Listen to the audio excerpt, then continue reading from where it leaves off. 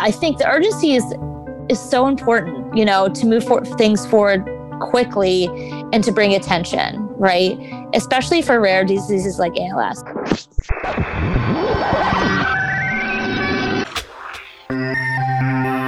Hey all, and welcome to another episode of Connecting ALS. I'm one of your hosts, Mike Stevenson. I'm joined by my co-host on the East Coast, Jeremy Holden. Hello to you, sir. Hey Mike, how you doing this morning? I'm doing well. I'm excited. I'm pretty fired up, Jeremy. A couple of reasons. One, because we've got another fantastic guest and conversation to share with the listeners today. But more so because we had big breaking news coming out of the United States Senate yesterday afternoon. In a vote, the Senate voted to pass the ALS Disability Insurance Act, which would waive the 5-month waiting period that people must endure before accessing Social Security disability benefits. It's something advocates have been pushing for years, and now it's in the hands of the House to see it through. Extremely exciting to have it this close. Yeah, incredible. And, just a few weeks left in this current legislative session. So I think there's a sense of urgency, that the association is going to continue working with leaders in the U.S. House to try to get this bill over the finish line. A lot of work over the last few years, building support for that kind of slow and steady process of educating lawmakers and adding to support for the bill and really building up that momentum to the point where yesterday the Senate was able to push it over the finish line there. Work left to be done, but as you said, Mike, really exciting news for the community this morning. Such a big moment with advocates pushing for this for so long. Hats off to everyone who has tried so hard to make this a reality. We're not quite there yet. As you mentioned, we're going to include links in the show notes for this episode so that you can find contact information for your House legislators. Give them a call, send them an email. Really big things ahead. All right, as I told you up front, in addition to sharing that news, we have a great interview for you today with a returning guest to our show, Dr. Jill Yurczak. She's currently the Vice President of Mission Strategy at the ALS Association, but spent a number of years heading up the ALS Association's research arm, and is still very much plugged into that world. So Jeremy, we thought it'd be smart to have her back and help us reflect on some of the ALS research happenings of the last year. Yeah, and it's something we're going to be doing over the coming weeks as we kind of look ahead to 2021. Important to look back and see it was a challenging year for everyone in 2020, but get a sense of some of the progress that was made in ALS research. And as I said, in the coming weeks, we'll look at some of the progress in advocacy and the delivery of care. So, but yeah, great way to kick things off with Dr. Yurczak. Looking forward to bringing this conversation to our listeners. We're on the phone today with someone who is no stranger to this podcast. She's the ALS Association's Vice President of Mission Strategy, Dr. Jill Yurczak. Welcome back to the show, Dr. Yurczak. Thanks for being with us today. Thanks for having me. Nice to see everybody or hear everybody. Absolutely. We're glad to have you back. And the reason we've asked you to come back in the show is that we're spending December looking back and recapping some of the biggest news of the year in the world of ALS. And as someone who has previously led the research side for the ALS Association, actually worked in a research lab yourself, we wanted to pick your brain about some of the research progress being made in 2020. And of course, we can't mention 2020 without acknowledging the massive impact that the pandemic has had on the entire world. So let's start there if we can. How has COVID-19 impacted ALS research specifically, Dr. Yurczak? Yeah, so COVID-19 has impacted ALS research, as you can imagine. For a while, our researchers around the world, not just in ALS, weren't able to get into the labs for safety issues. And so if they couldn't get in the labs, they couldn't complete the work. But at that point, the bright side of that, they actually had some time to sit and do some writing. And so I'm hoping to see a lot of publications coming out in the next few months. So it wasn't they were just sitting at their house. I'm sure they're writing grants and writing publications. But our research team, Dr. Kuldip Dave, our VP of our research program, really worked really hard to coordinate with all of our researchers that we're funding to help them extend their project time so they have time to meet their deliverables. And we committed to them, if they meet those deliverables, even if they're delayed, would still be able to provide them funding. So I talked to him yesterday, and he said about 80% of our awardees reported delays between 3 to 6 months. That said, I know, and he also knows that we have really dedicated researchers all over the world are really working hard to catch up to lost time. So I'm really confident the work they committed to will be completed, and they're definitely not giving up. And so, COVID really hasn't stopped us despite all this this craziness in the world, we really continue to drive research toward finding cures and treatments for ALS. And even this year, we've committed since January 1 over $13 million to fund 46 research projects around the world. So We're still moving. Yeah. So we're still moving. So that's positive. And, I always like to give a plug to our website. So if you want to learn more exactly about what we're funding, you can go to our research site on als.org, click on the research tab, and then you can click on research refund. And it gives you all the details, more than you probably ever want to know about what we're funding right now.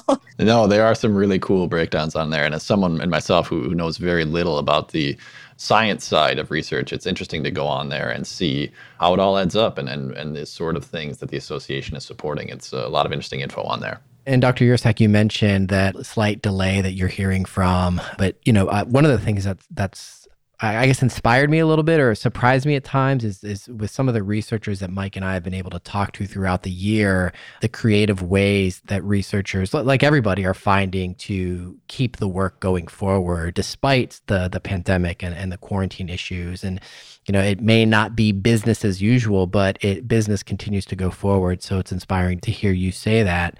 On the inspirational front, what are some of the things that happened this year? We did see some breakthroughs. We did see some development. Walk us through some of the big ticket research items that, as you look back on 2020. Yeah. And just as a quick aside for the creative part, I have friends in research that were getting creative. They were sending people in one at a time. They're doing all kinds of different protocols to get them into the lab to get at least some work done. So, for example, they have animals. They don't want all their animals to die. So someone still has to go in, and they were allowed to do that. So they found all kinds of creative ways to keep things moving so they'd have to completely start over again. So there are a lot of big things that I'm looking forward to this year, and, I'd love to talk to you guys about.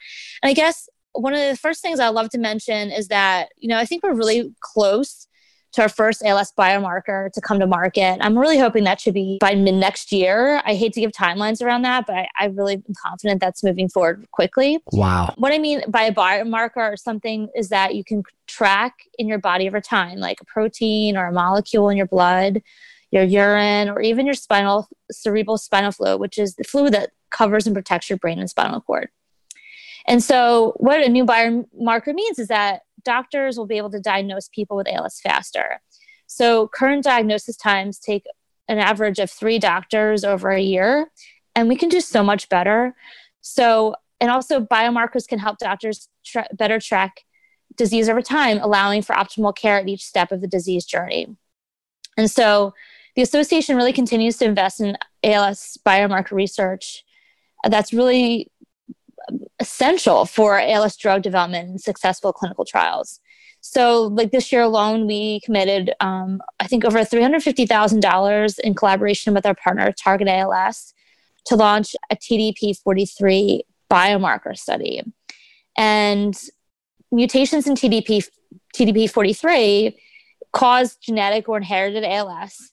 And we know that toxic protein deposits called aggregates containing TDP-43 are found in motor neurons, which are the cells in the body that die in ALS. So we hope this will lead to a TDP-43 biomarker for ALS. I guess 2 other quick things are great news out of Amylyx Pharmaceuticals this year. Actually, pretty recently, they published 2 papers with encouraging clinical trial results, showing that their experimental drug AMX35 had significant benefit in people with ALS and was shown to be safe.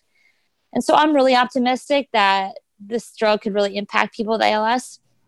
So in the meantime, we're working with the company Amylyx, the FDA, and the ALS community to bring this treatment option to people with ALS as soon as possible. And I know you've had past podcasts around that, so I'll give a plug to definitely go back to listen to those to learn more about that drug. It's really exciting.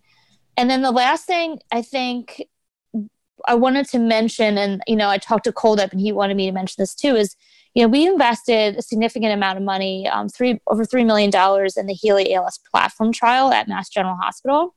Yeah. And this trial is so cool because it tests multiple therapies for a drug efficiency at the same time. And that really translates to providing time and cost savings and increasing patient access to trials. So essentially, there are 5 treatment arms, meaning they're testing 5 drugs. and sharing one placebo arm. So if you sign up for this trial, you're more likely to get assigned to one of those to one of the drugs, not the placebo arm, which is also really encouraging. And they're actively enrolling all over the country right now. They're really full steam ahead. And, I love these two facts that they like to talk about. And I like to reiterate here is that, our colleagues say that this platform trial has estimated cost savings of 30% compared to a single drug trial, a traditional drug trial, and that it's actually 50% times faster also compared to a single drug trial. So this is really exciting. And we're really happy to be a part of this. Oh, that's huge. Yeah, the efficiency alone on that platform trial. I had a chance to speak to Dr. Merit Cvikovich for Giving Tuesday, and she was kind of giving an update on the platform trial. And yet, as you were alluding to, just the number of drugs that can simultaneously go through that trial and be tested and get results so much quicker than we have in the past. It really seems like platform trials are the future of ALS research, and it's exciting that one is underway. Yeah, exactly. We're tracking that closely, and we talked to Merit a lot about that, and we're continually getting updates. So, fingers crossed that, they get some really great results out of this in the near future. That's very, very exciting. And you mentioned biomarkers a moment ago, and as we look forward to 2021, which I think is something the whole world is doing because we just want to get out of this calendar year. But in terms of upcoming research and the landscape for the next 12 to 18 months, what has you most interested and excited? Is it the platform trial? Is it some of these other trials that are happening? What are you most looking forward to in the next year and a half? Yeah, I'm always we're always really tracking closely the clinical trials because that's the closest thing people with ALS have to really look forward to really make a difference. The biomarkers is really important to help with trials alone, and help with diagnostic times, which is exciting. But the trials themselves, I know people with ALS really track as closely or probably even more closely than we do. So, one of the trials that I'm excited about is a gene therapy trial out of Biogen, which is a pharmaceutical partner that a company that we partner with. And last year they announced a phase 2 clinical trial results for the drug. It's called Tofersen. And what it does is it targets a common genetic cause of ALS, a gene called SOD1. And what they showed is that it could potentially slow disease progression in people on the drug. And what's cool, since it's a gene therapy, so it's targeting a specific gene and preventing the toxic downstream pathway that happens when you have a gene mutation. So it's really cool, the technology behind it that we funded for years. So to see this now in a clinical trial is awesome. And so this is now in a phase 3 trial. It's called the VALOR trial. And I'm really hoping that we can hear exciting results early next year. And, I'm an optimistic person, and I'm hoping this could be the first ALS gene therapy in the market. Wow. And so what that means is that people carrying the SOD1 gene, you would get genetic testing for and counseling to understand you have that gene mutation, and then you would be eligible to get on this drug. And I think that could have a potential slowing of disease progression that we've never seen before, which is super excited. And, once this happens, I think, it shows that this technology works, right? And it would open the floodgates for other gene therapies to come to market, targeting all the other 30 plus genes known to cause genetic ALS. So it's super cool. And, we talk to our partners over at Biogen a lot, and I'm just so looking forward to see what comes soon to market, if it does come to market, and how this all plays out early next year. That sounds incredible. The other thing I could mention is, on the same pathway is gene discovery, because I mentioned that we have all these genes that we've already discovered, but the sequencing technology is so great and has come along so much in the next 10 years. So I'm always, the scientist in me, because my background as a neuroscientist is, to track those gene discoveries, because each new gene discovery really represents new therapeutic target. And so I'm always looking at what those new genes are. And, that makes me excited for the future too, that, once we have the technology to to target these genes with gene therapies, down the road, we can continue to target more and more of these even more rare genes, which is really exciting. Yeah, this all sounds very exciting. And, one of the things, Dr. Yursak, that I've learned over the years of working with you is that all of these things kind of feed into each other. Biomarkers makes it easier to diagnose early, which allows a person with ALS to get engaged in clinical trials earlier, and the discovery of new genes. This all is part of a bigger picture that we're trying to put together. Exactly. Yeah, it's all connected and all in a good way. Right. Well, it sounds like a lot to look forward to in 2021, and with that in mind, I know a lot of news reports are talking about the COVID vaccine that could be on the horizon, and how the urgency behind developing that and the embrace of kind of a novel approach to developing a vaccine, how that all came together to give us hope that 2021 might see an effective vaccine on that. But talk to us a little bit about how that sense of urgency can be captured and brought to bear in the search for treatments and a cure for ALS. Yeah, that's a really great question. And I'm so hopeful, and I've been tracking the news, I think like everyone else, around the new technology and all the work that's been done with Operation Warp Speed and all the pharmaceutical companies. We have news journalists outside these companies. You can see their cars late at night. People are working really around the clock to get this going. And I'm really hopeful to see a new vaccine early next year too. We know that they're definitely making progress, but actually to get into the hands of people is something that we can really hopefully look forward to soon. Right. But yeah, I think the urgency is so important, to move things forward quickly and to bring attention, right? Especially for rare diseases like ALS. So, this broad awareness of research to the broad public is so cool and important. So we see that what urgency and huge investments in vaccinations brought to COVID-19. And we know, it really reminds me of how this kind of happened back for the Ice Bucket Challenge, right? We had this huge influx of urgency, awareness, investment that, made a huge difference in ALS research. We brought new people into the field, which if you have more people, it speeds things up. We had more money, led more to collaborations, more published papers. And really, we saw a huge added on investment by other funders in ALS research, especially at the National Institutes of Health, which, their investment in ALS research has gone way up in the last, since the Ice Bucket Challenge. So, that urgency is so key to anything. And I'm so glad to see that, happen with COVID-19. And I'm happy to say that, this urgency, I think, has continued for ALS research since that time back when people were pouring buckets of cold water on their heads. Yeah. Right.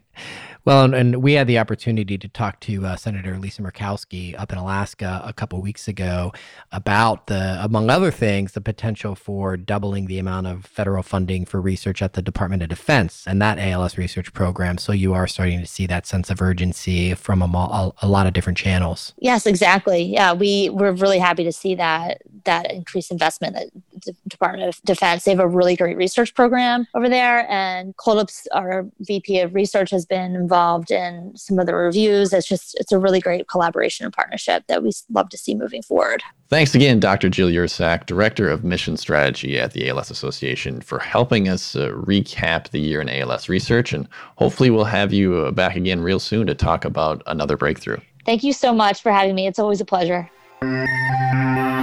Well, Mike, always great to hear from Dr. Jill Yursak, Vice President of Mission Strategy at the ALS Association, and no less so today. Really inspiring thoughts, particularly looking forward to what we may see on the research side in 2021. Yeah, Dr. Yursak's great. I can't wait to have her back. I'm sure she'll have more news for us soon.